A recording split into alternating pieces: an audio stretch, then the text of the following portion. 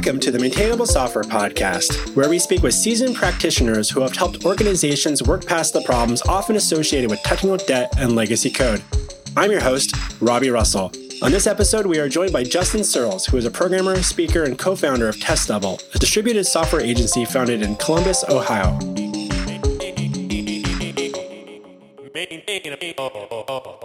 Justin Searles, welcome to Maintainable.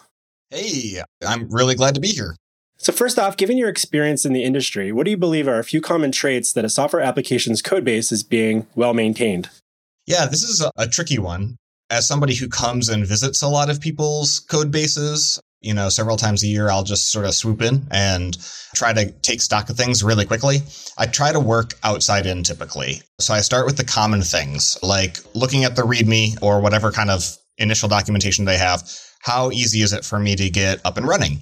Like if it's pretty straightforward, following conventional commands, and I can kind of get up and running independently without a whole lot of fuss, that's usually a good sign. It can often also be a sign that they're used to onboarding people easily and that they respond to any pain in onboarding by improving the process.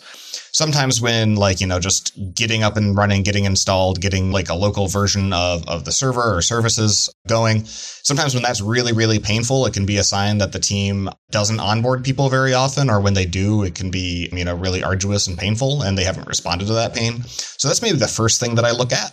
The second thing I do, again, thinking outside in, is take a look at whatever dependencies they're using. So if it's a Ruby project, I'm going to start by shopping through the gem file.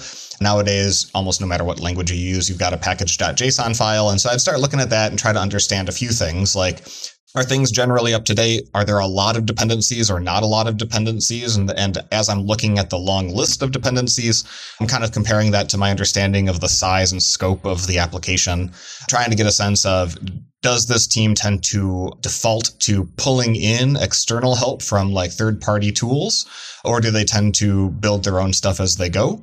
From there, I start to look at, for example, if it's a web application that just does server-side rendered HTML most of the time, I'm going to want to start looking at the server-side routes, see how well the routes are maintained, if things are straightforward, if they're conventional. Sometimes things are just really, really hairy and it's hundreds and hundreds of lines long and not very well maintained. And usually just those first few indicators are pretty good predictors of how well are things organized as you go down the stack.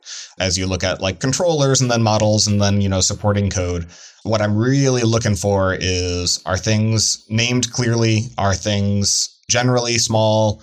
Does the team prioritize organization? And only after I kind of have my bearings on the overall lay of the land, then I might start considering particular statistics like churn. Where are the hotspots in the application? What files tend to change a lot over time? And what's the nature of those files? For example, very often a lot of applications will have just a couple of God objects that just keep on growing, keep on demanding change. And I think really healthy teams that maintain their code well tend to be spinning off a lot of that complexity into first-class, well-named objects over time, especially as they start to accrete complexity.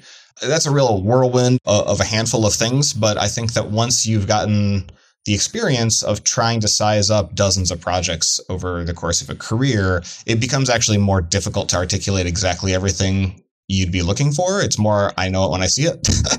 And of course, the one thing I didn't talk about was the people and how they communicate and how they talk to one another and how they describe aspects of the system.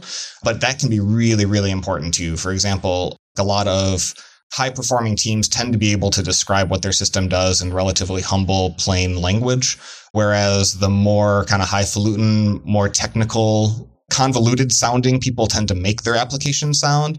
That can often be a defense mechanism to sort of, imbue importance and imbue significance, where it can actually just increase the barrier for other people's understanding. And so I tend to look for, is the team able to communicate what their application does plainly and simply, and does the code reflect the language that they use to describe what the system does? When you're touching on, say, looking at churn, are there some approaches or tools that you use to help you kind of determine which files in the repository are being changed most often? Yeah, there's a gem called Bule, B-U-L-E, that Chad Fowler put together years ago, which is a real simple set of basic analyses. I think Mike Feathers proposed that just looks at exactly that and a couple other metrics. Another thing you might do is just kind of bounce around GitHub's own charts that it generates on every repo to try to figure out certain things are certainly interesting. Like, for example, the punch card to see how much people are working on weekends versus weekdays and that sort of thing. How does your team at TestDouble define and talk about technical debt? One time, I'd proposed to give a conference talk about technical debt at Ruby Kaigi, and I'd never spoken in Japan before, I'm pretty sure. They actually, like halfway through in the run-up to this conference, invited for me to like transition into a keynote slot, which really increased the pressure on me. I thought that meant that they'd want like a softer talk, but it turns out that in Japan, they actually quite appreciate highly technical keynotes. So they're like, no, we don't want to hear about your feelings. We don't want to hear about testing. We want to hear about refactoring and technical debt.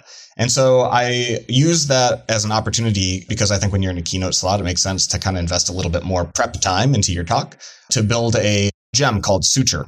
So this is a Ruby gem that tries to sort of replay the steps in Mike Feather's Working Effectively with Legacy Code book, replay them sort of stage by stage, where it starts by identify a seam by which you've got some code that you might want to remediate or might want to be able to change safely or heck, maybe even rewrite.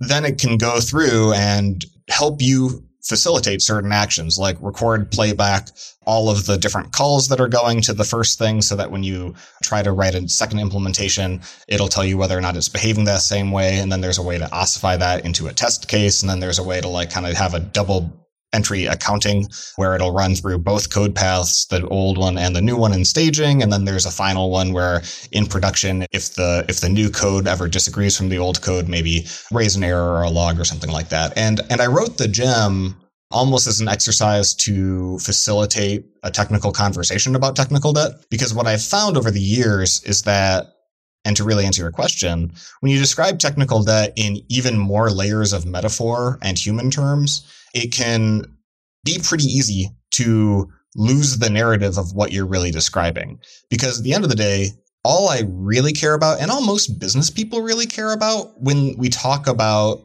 what is ultimately described often as technical debt is, I just want to keep changing the system. I just want to keep adding features. What is slowing us down from doing that?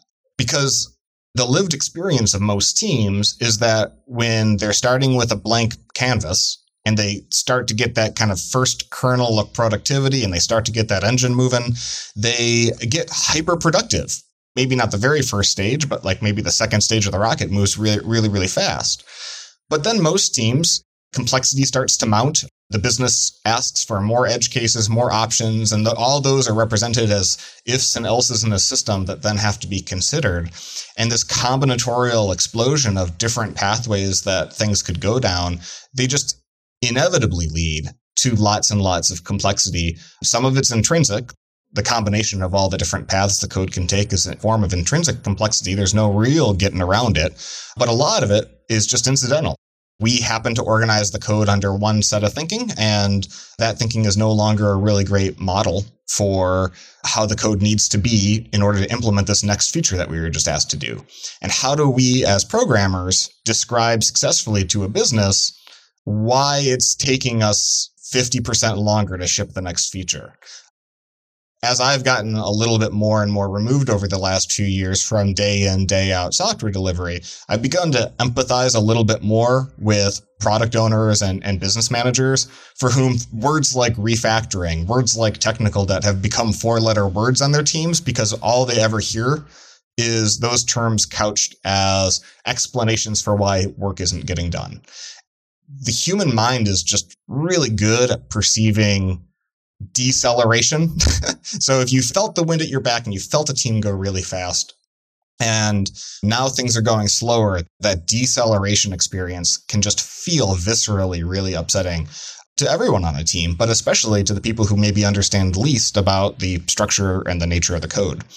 Maybe I failed in my effort to not like just mount more metaphor on top of metaphor on top of metaphor here, but that's honestly how I conceive of technical debt. Are we able as a team to continue working at roughly the same speed that we were working at before? And assuming that every team is going to slow down as the system gets more complicated, it's just natural. Are we able to understand and mitigate that effectively? well enough to communicate it clearly so that we're not just using, kind of hand wavy terminology.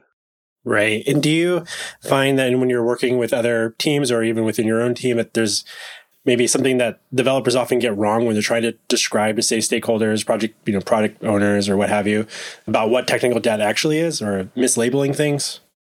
Well, I think that there is always a risk when you're a programmer, you're under a lot of pressure to deliver. Programmers, I think in general, are often thrust into roles of professional responsibility and accountability to be shipping stuff well in advance of their ability to cogently and calmly understand and describe exactly what a system is doing.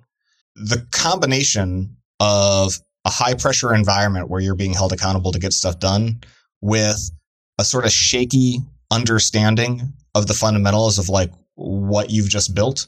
Like if somebody starts a new Rails app, it's their first Rails app and they scaffold a thing and it talks to the database and it saves things. On one level, we should pat them on the back and say, hey, look, you made that. But on the other level, they didn't really make that because 95% of every stack trace is going to be framework code that's doing all the work. If something halfway down that stack blows up later or is the cause for why some other feature is more complicated and they don't really understand what's going on, when it comes to trying to save face when you talk to the rest of your team at a stand-up, or when you try to explain why, the feature that you were working on isn't going to ship inside of this sprint, or why maybe it's taken you way longer than anyone expected to get done, that person in that moment probably doesn't have great language to use to describe the particular predicament that they're in without completely undercutting the perception that they're a professional that understands everything that they're doing, right? So there's a sleight of hand, right, in this industry where a bunch of people kind of come in as professional developers, maybe even working their way up, senior level 15 principal engineer or whatever. But really, like at the end of the day, never got the foundational understanding that they needed to be able to clearly articulate like the nature of a problem in a way that somebody with less experience could understand. And that's how I think we wind up with this sort of shell game, this sort of, moving of the goalposts where we say, hey, well, this just needs to be refactored. This is too complicated. This is too big. This is too indirect. And we sort of obfuscate the conversational layer up so that we can kind of hide from the foundational pain points that we're experiencing. Sure. And how do developers go about learning these traits? It was a really interesting experience for me. When I was in college, most of my college curriculum was split between C++ and Java. My first job out of college was a big consulting company, big accounting firm that did technical consulting. A few of the first experiences that I had in my first month there were really humbling and frustrating. I remember I reacted with denial and deflection at first when in an orientation call, somebody told me, oh, well, we hire a lot of fresh out new college graduates. They can only write spaghetti code. Because, you don't really learn how to write code in college. And here I had just dumped, 6 figures on a college education. And I was like, well, hey, I've learned a few things, mister, but at the same time carried a deep-seated fear of my own incompetence. And so I really wanted to prove myself. The rubber hit the road right away when I showed up for my first week at work. And they're like, okay, so, and maybe this is because it was an accounting firm. And so they just expected that all new graduates needed to have some sort of, credentialization process to be going through because all the accountants, of course, had to study for their CPA exam. They handed me, a requirement that I had 12 weeks to pass the Sun Certified Java Programmer test for the current version of Java. And I was like, okay, well, I'll figure that out. And so I buy a book, and of course the book comes and it's like 1,200 pages. It was supposedly the best book, and I worked through it and I read it cover to cover and I studied it and I took the practice tests, and it took me almost all 12 weeks to realize that I never really knew Java in the first place. That was really humbling. When I got through it, I eventually did pass that test. I understood so many things in hindsight that tripped me up over the course of my entire college career of just WTF. So why can't I make Java do this? Or why is the Java doc formatted in this way? Or why are method signatures typically designed this way in the general standard library that Java shipped with? Different aspects of string internment and performance characteristics of the JVM and what's this hotspot thing all about? So much mystical terminology that I just had gone in one ear out the other. had actually been very important information that I just simply never had taken the time or had the opportunity to learn formally and carefully and slowly. Because at the end of the day, 12 weeks is just like stick your head down in a book and like learn fundamental stuff that isn't actually immediately practicable. That's an unusual thing to have in our industry where we're just trying to ship stuff as fast as humanly possible at all times. That was a formative experience for me because it made me really understand that like you as a professional programmer have a responsibility to understand the runtime underneath you, understand how it works, what it is. To learn that stuff is fundamentally at odds with the expectations that are placed on us all the time to only be thinking about the top of the stack, the visible behavior of the systems that we're building and how to get those going as fast as possible. So I've always viewed those two things in tension with one another. How do I get stuff done as fast as humanly possible while also carving out enough time to understand, no, but how do things really work underneath? So as you co-lead a consultancy, as do I would love to focus on a topic that is near and dear to me. What do you believe are some important things to keep in mind when you first start diving into another team's code base? I think the most important thing whenever you're visiting somebody else's work, and this hopefully extends beyond software, the longer that I do this, the more that I have come around to the idea that software systems are like a sedimentary rock.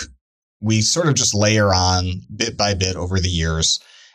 In the moment, every change that we make, every commit that we make is completely explicable. Everyone in the room basically knows why are we taking the actions that we did? Why are things designed this way?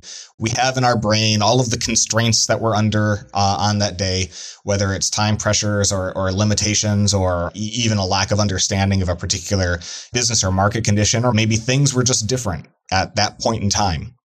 To come to a system at layer 3242 and to just say, well, this is clearly wrong, or this is clearly bad, or to just walk in and presuppose that you know why things were done the way that they were done because you'd seen a sort of similar pattern emerge in the past is hugely arrogant. There's no quicker way to raise the defense mechanisms of like everyone around you than to fail to respect for the people in the room when they look back on their experience. There are no surprises as to how they got to where they are. There may be problems, sure, but I think that when you're a guest in somebody else's code base, you need to really honor and respect the fact that like fundamental attribution error is a thing. If you'd been the one in the room, if you'd been building that, you'd have nothing but rationalizations and reasons for why things are the way they are. But because it was somebody else, you're far less likely to cut them the slack that you would cut yourself. So that's the kind of mantra that I have to tell myself because I jump to like very, very rash judgments and conclusions very quickly, just based on how many code bases I've seen. Sometimes I'm like, oh, this is a dead ringer for that, this, that, and the other thing. And I just have to store all that deep, deep down until I've built up enough empathy and context to be able to deliver whatever I observe through a framing that's going to be well received by folks. Do you have like a story to share about how you might have gone in as a guest and tripped over yourself a little bit early on? One thing that I didn't adjust to very well was the asynchronification that kind of came in 2011 and 2012 and 2013 as GitHub became a popular workflow. Up until that point, for the previous 5 or 6 years, I'd been engaged mostly on, or at least in the late aughts, I had a 4 or 5 year run of being on co-located agile teams. And we would, use literal index cards and we would write our stories on index cards and we would tack them with thumbtacks against a board. We designed our own swim lanes and our own definition of done. And we would work together and we'd pair program on stories. And then when they were done, we would usually have some sort of step to make sure that they were good, like a QA step where somebody else would put on a testing hat and try to break things. And once they were done, they were done. But there wasn't necessarily like a whole lot of chatting, and there wasn't a whole lot of email, and there wasn't a whole lot of formal code review because everyone paired on everything and we changed our pairs every time we did a story. And so we all had a pretty intimate understanding of the code base. And when GitHub became so famous for like Zach Holman's talks, like builds GitHub by using GitHub or whatever the title of that talk was, asynchronous communication, like using Campfire and now Slack, using pull requests as the primary mechanism for getting stuff into master, into a code base. I didn't realize just how much textual communication is read differently than being in a room with somebody or hearing somebody voice to voice even. Neutral language, when you're in a room with somebody, is usually read neutrally, but like neutral text in a code review is very often read negatively. Like if I say, hey, why did you do that? And I'm sitting with you, you're going to be like, oh, well, because of this. If I write, hey, why did you do that word for word and in a code review, you're going to think that I'm asking that rhetorically and condescendingly, right? And you're going to get defensive, or you're going to feel put upon and judged and condescended. And one solution that GitHub proposed is like, just use lots of emoji. And that's true. You can definitely color things up. But then, even over time, if you don't genuinely mean things affectionately, it starts to look itself kind of cynical and sarcastic. In the beginning of that transition, I had a few experiences where either I took code reviews way too personally and too negatively and didn't really realize the effect that the medium was having on me, or I failed to respect that when I was reviewing other people's code and understanding how it made them feel. And even to this day, I'm not real happy with code review culture as it's developed in the GitHub era, so to speak. I feel like I have some experiences in a similar way too. It just being on the other end, providing feedback on someone else's code or vice versa, it's always it's hard to know how people are reading into things or not. And then it becomes a little inefficient in some ways versus having some of those in-person conversations. But it's where we as an industry have moved. And so is the solution for you been to use way more emojis than you would ever think was possible? Yeah, that's one solution. Another one is, I think there's almost a Conway's Law effect. When we say Conway's Law, we usually mean this bidirectional relationship of, organizations tend to, over the long term, resemble the communication patterns of the people building the systems. One thing that I really loved about those Agile teams that I described was we were able to build these single monolithic Java code bases where we all knew all the models and we all knew all the DAOs and all the 50 layers that you have in a Java code base. Because we were sitting in close proximity, we were able to work very, very closely together in a shared space with minimum churn. When you add distance, whether that's distance across like asynchronous time or like you're no longer co-located and you're adjudicating these sorts of collaboration points, not in person or maybe not synchronously, but instead asynchronously and over more formal means like a GitHub code review, then I think it can become more appropriate to actually design systems with that distance in mind. So instead of trying to all work in exactly the same place, create a little bit of distance where maybe features are a little bit more discrete. Maybe they have a little bit more room to breathe. Maybe they're spun out a little bit more.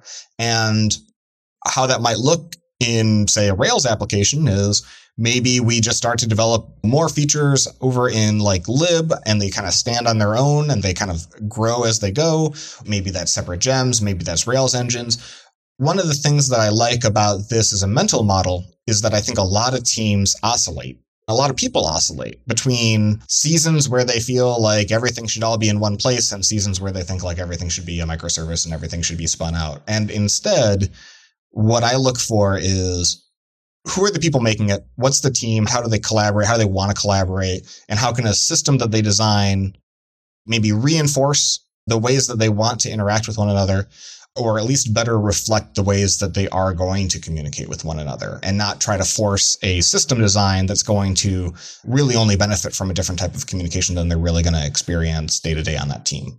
Right. I think that makes a lot of sense. So let's take a moment to talk a little bit about TestDouble. What do you folks specialize in there?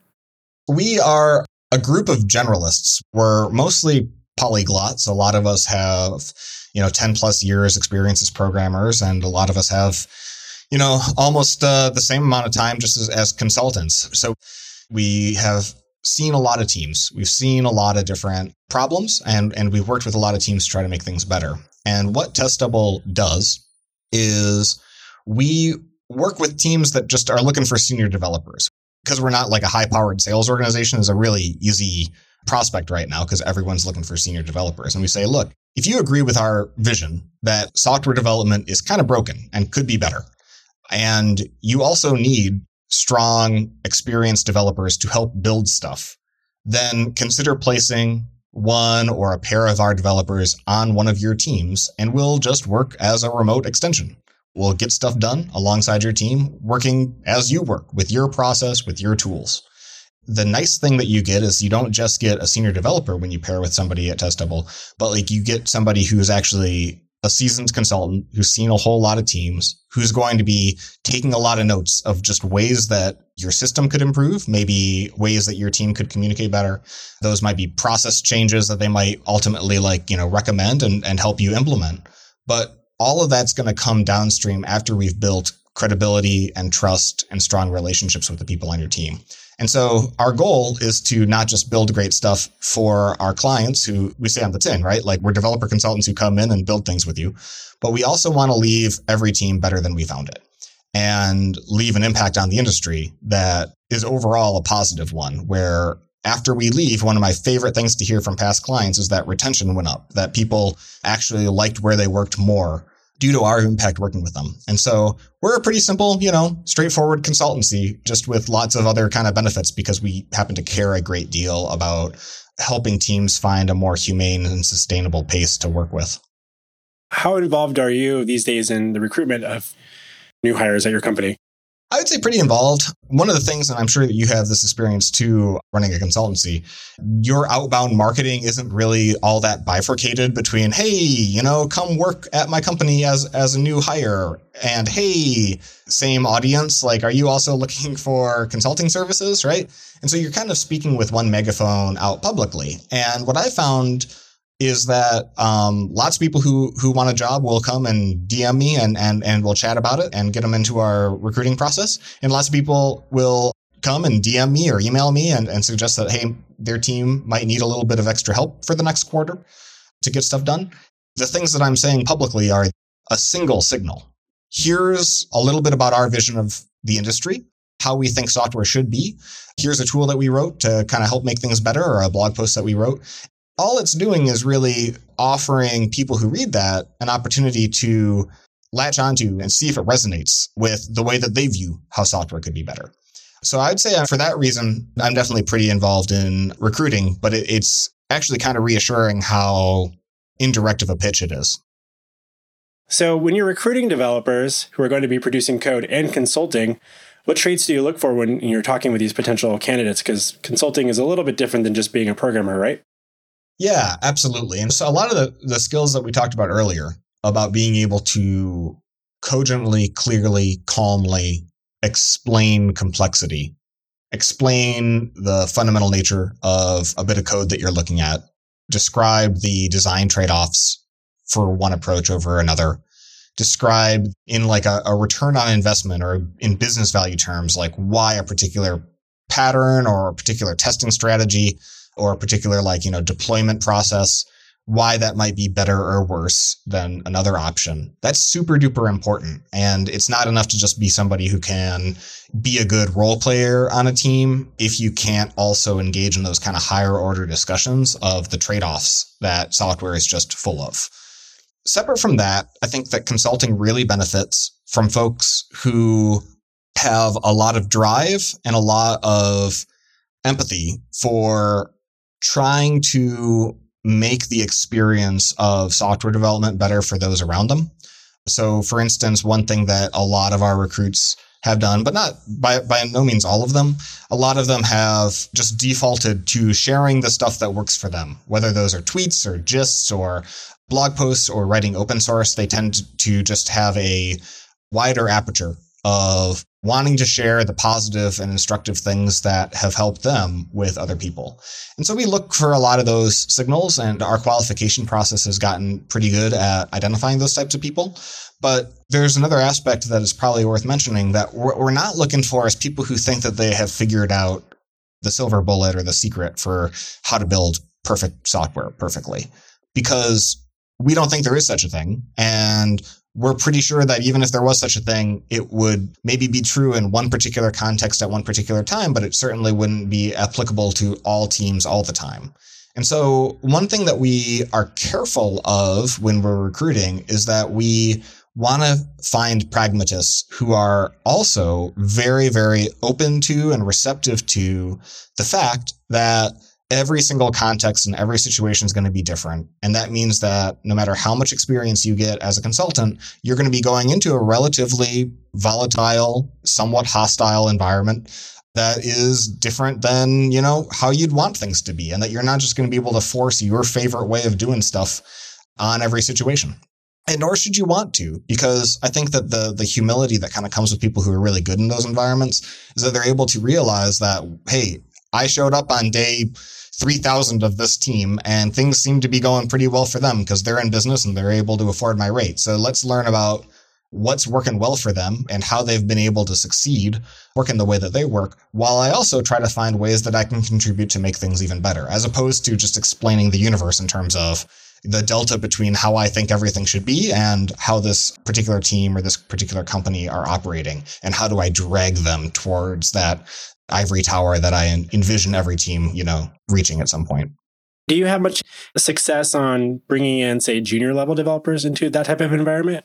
I used the words volatile and hostile earlier, and I kind of mean them. I mean, this is a tough job, and it doesn't get easier with just having more developer experience. I think it's almost a necessarily tough job at every stage.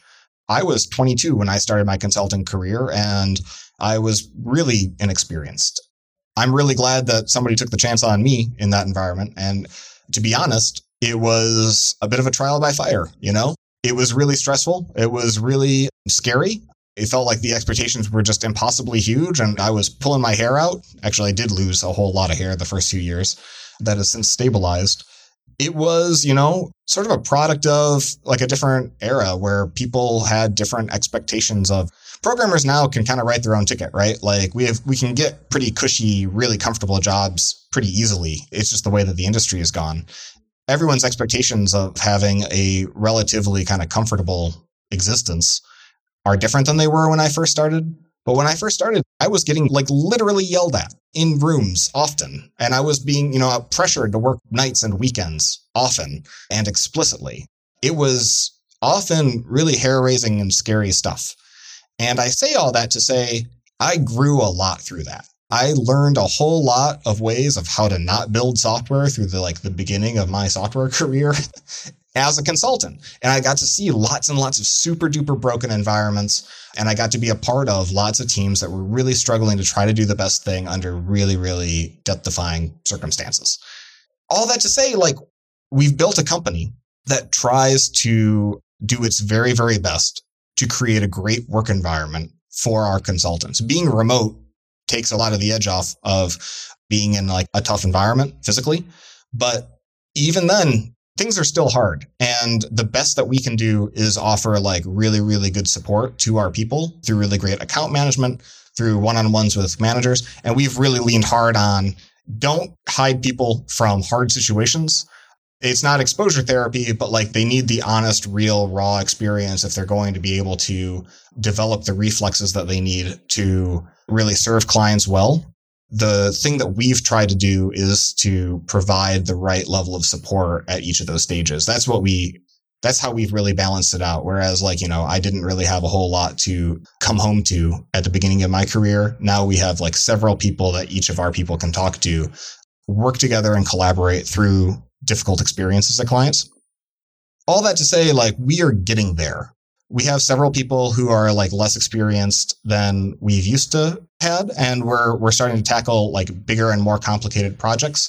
And our goal is to get to the point where we can bring in people with a variety of different life experience, but who might just be newer developers overall.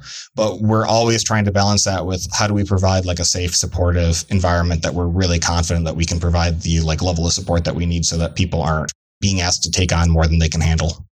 That's important to be mindful of that. I think my company has the benefit of having a central office where everybody mostly works for most of the week. So we're in person with each other. So we have juniors and interns coming in, on a fairly regular basis. And if we didn't have that kind of face-to-face communication, I'm always curious how other companies that are more distributed are navigating that, because someone might be right out of a boot camp and they don't have a lot of experience yet in the industry. So how do you effectively teach them that stuff remotely, but then also potentially putting them in, in a client scenario right away as well?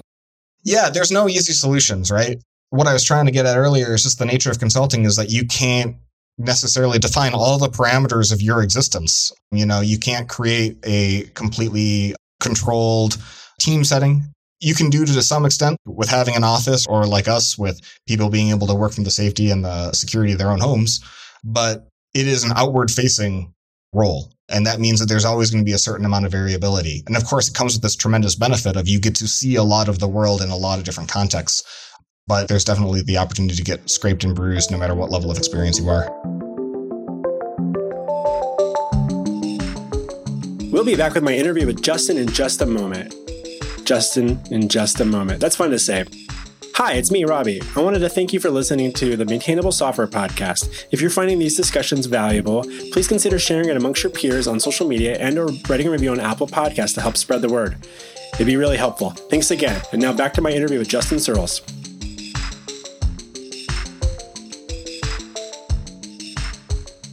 Do you find yourself from time to time speaking with budding software developers when they're navigating the approach, trying to find a job, and whether they should go look at a product company first or consulting path first? It's important to understand what a person wants to accomplish and to provide them with advice that's going to help them achieve their goals. People change jobs often enough that you're not really setting them necessarily down a path that's going to, dictate the next 20 years of their life or anything. For example, if somebody's talking to me and they're like, hey, I really want to work on Ember. I'm really excited about Elm. Or I really want to try, domain-driven development. I'd probably point them to find product companies that are using those things. We can qualify that if you were hired, you'd have a pretty long runway of being able to go heads down and focus on having that experience, building something using that thing, and then we can figure out what makes sense after that. Whereas if somebody is actually just looking for a variety of experience, they're trying to understand, where do they fit into the software industry and what their voice or their particular contribution could be. And they're maybe a little bit less fixed to a particular tool or technology or process, then consulting can be a great way to discover that, because you're going to get so many more inputs and see so many different ways to be that you almost can't help but develop a voice in the process. And usually, if you take the time to talk to somebody for 10 minutes, you can kind of tell which direction makes the most sense for their next step. Very often when people are first starting out, having the increased focus and safety of just be able to develop the technical competence that they need, developer consulting would represent too much walking and chewing gum at the same time, maybe for the stage that they're at. So finding a healthy team for them to work on and cut their teeth on is often the right call in that case. So let's imagine that there are a few listeners who are thinking that their team might benefit from bringing in an external software development team, say like your organization, for a period of time to help them with, say, reducing technical debt or improving the code base or helping them work through that ever-growing backlog. Maybe the person listening is not a decision maker at the organization, but are starting to wonder if maybe they should bring it up with one of their stakeholders. Perhaps they're hesitant because they don't want to convey to stakeholders that their team can't handle the work on their own. What advice might you offer them on how to approach that topic? That's a really good framing. And honestly, Robbie, your consultancy is like this. Ours is also like this in that our primary audience when we talk to people on the internet at conferences are other developers. Most of the people who bring us in to help them are just developers who maybe shared our contact information with a manager or a tech lead or a director of engineering or just raised the possibility of working with us. And so I want to be clear that it is through developers who, share our vision, who want to make things better, and who know that there's an opportunity to get some help to get some work done, who are by far and away the drivers of our businesses. And I'm super duper grateful for that. But at the same time, I don't want anyone to feel forced about it either. Because at the end of the day, if you just really, really want to work with a consultancy like yours or Test Doubles, then if it's forced, it'll come across as forced. But if it's coming from a place of real deep understanding of the situation that your team is in and your company is in, then it can be a solution to a problem and it'll come across that way. So for example, let's say that you've got some big third quarter objective to ship a big thing. you're doing planning and a lot of people are raising a lot of fear, uncertainty, and doubt that the thing is going to get finished, or that if it gets finished, it's going to be at too low a level of quality, or then somebody maybe comes in later and says, hey, well, we'll drop this ball over here if we focus all of our efforts on that.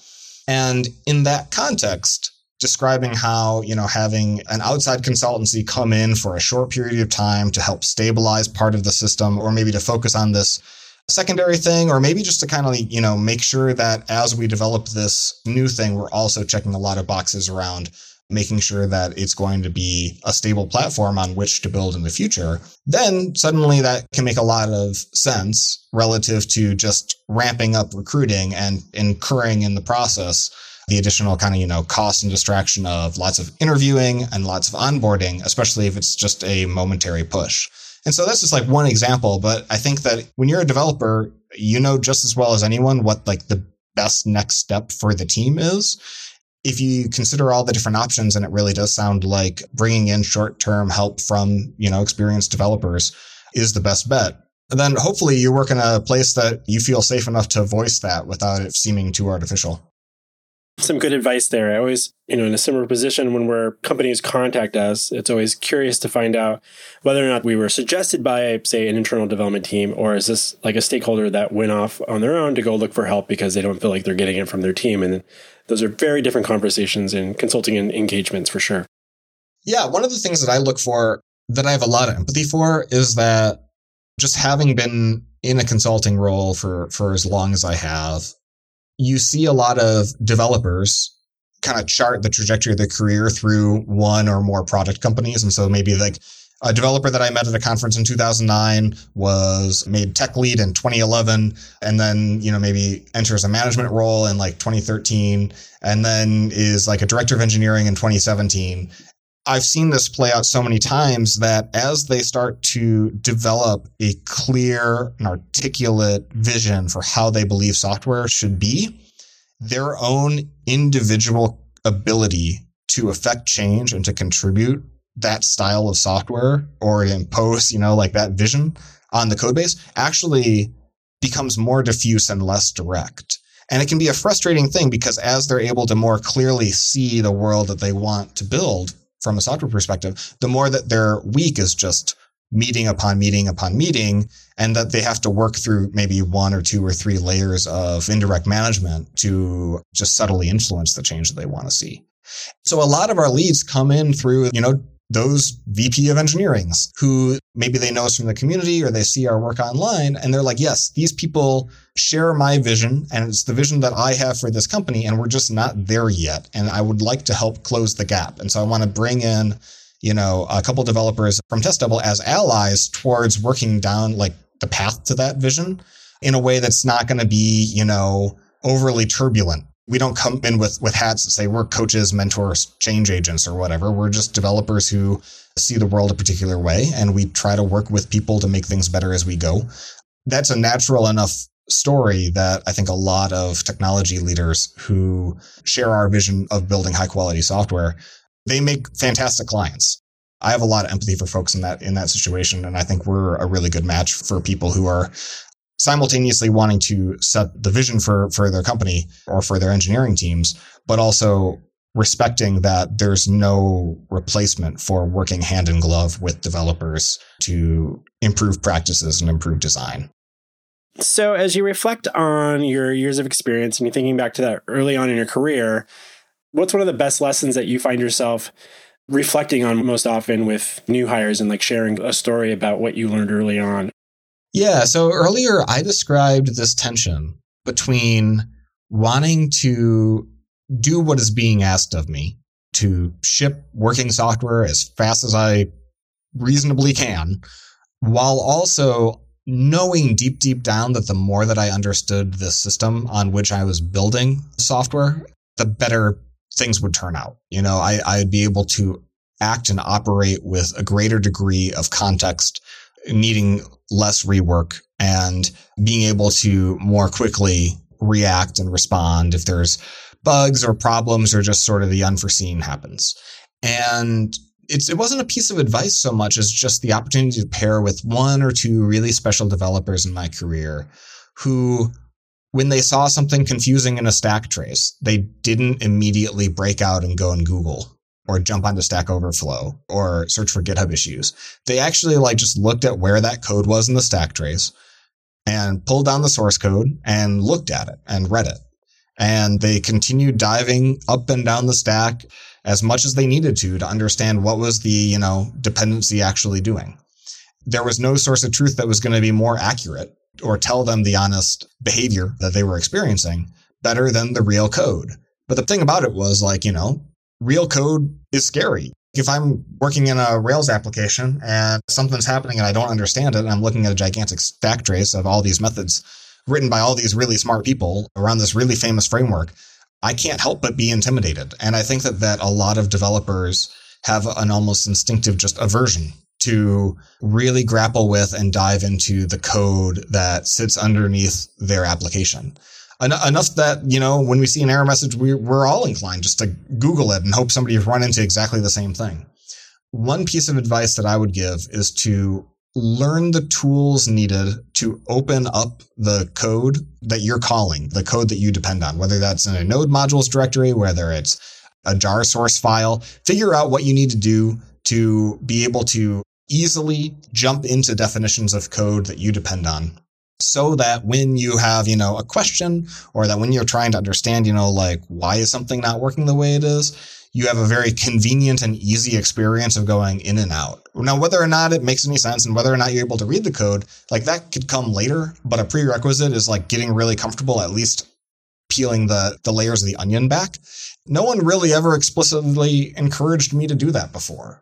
And so I think that what earlier I described as a tension of how do I reconcile this desire to just ship surface level visible features on top of this Jenga tower of dependencies, and also at the same time really understand the runtime that I'm ultimately building things on top of. The only way to reconcile that is probably incrementally and iteratively figure out how to connect the dots between the application that you're writing and the actual behavior that you're seeing by navigating the different layers of source code between you and that. It's honestly, it's supposed to be, right? The one awesome thing about everything being open source these days. And yet, for some reason, we don't take advantage of that nearly as much as I'm sure anyone would have predicted 20 years ago. I hear you there. That's just a couple of days ago, actually, last week, I was pairing with a junior developer on an issue that they're encountering. They were doing some Googling on some stuff, and I'm not saying there's anything wrong with that, but they asked me to come sit down and just chat with them a little bit about it. And one of my quickest inclinations, I'm well, it seems like we were dealing with an issue with this related Ruby gem. Might be doing something a little weird. Let's see what's going on there. And they're okay. And they went to go to the GitHub page. And I'm whoa. We just run bundle open, and it'll open up in your editor. And this is the exact version that the application's using. And they're oh, I didn't know that I could do that. And I'm yeah, and you can start messing with it now too. It was just this aha moment for them. So yeah. And you can put statements out there and you can doodle around with the code, and you can do that with Node just as easily, for sure. With that, I have a few last questions for you. So what programming book do you find yourself most often recommending to people in our industry? I think that the single book that I've recommended the most is Growing Object-Oriented Software Guided by Tests. And that's a book by Nat Price and Steve Freeman. They're two of the original or founding members of the London Extreme Programming community, which is still definitely going strong. It's a really, really strong community there. The reason that I really liked that book was it helped me understand an approach to... Now, the book is about test-driven development. It's about outside in, using mock objects to allow to emerge a design of your system as you go. But what it really did for me was unlocked a way to build a practical, routine workflow for building small, organized code bases that have great names of tiny things, that have a reasonable sense about where everything is, why it would be there, how hierarchical it is, where of course the outer layers have this easy to find place, and all of the nested layers of water carrying underneath, those are all appropriately tucked away 1 or 2 or 3, layers deeper. Reading that book made me realize that I own the ability to design my own workflow to arrive at those outcomes, and that it takes practice like anything does. And so whether or not you practice test-driven development doesn't really matter so much as at the end of the day, what you end up with is self-explicable, well-organized, and working code. And that was a path for me that worked really well. So I love recommending that book for others, if only in the hope that they might have a similar kind of aha moment. And where can people find out more about you online and follow along with you? My id is probably closest mapped to my Twitter profile, which is twitter.com/Searls, Searls. My ego is probably my GitHub activity feed, where I spend a lot of nights and weekends hacking on various open source things, but most recently, a lot of Japanese language learning stuff. And my super ego is probably currently focused on Testable's blog, where I've sort of been in an editor-in-chief role for a while. And we're looking to relaunch the blog soon, and I'm hoping to provide a lot of kind of slower form, longer read content to share some of our thoughts on where the industry is going. And that's at blog.testable.com. Awesome. Well, it's been such a delight having you on Maintainable, Justin. Thanks for joining us. Yeah, thank you. Thanks for your thoughtful questions, and I hope to be back soon.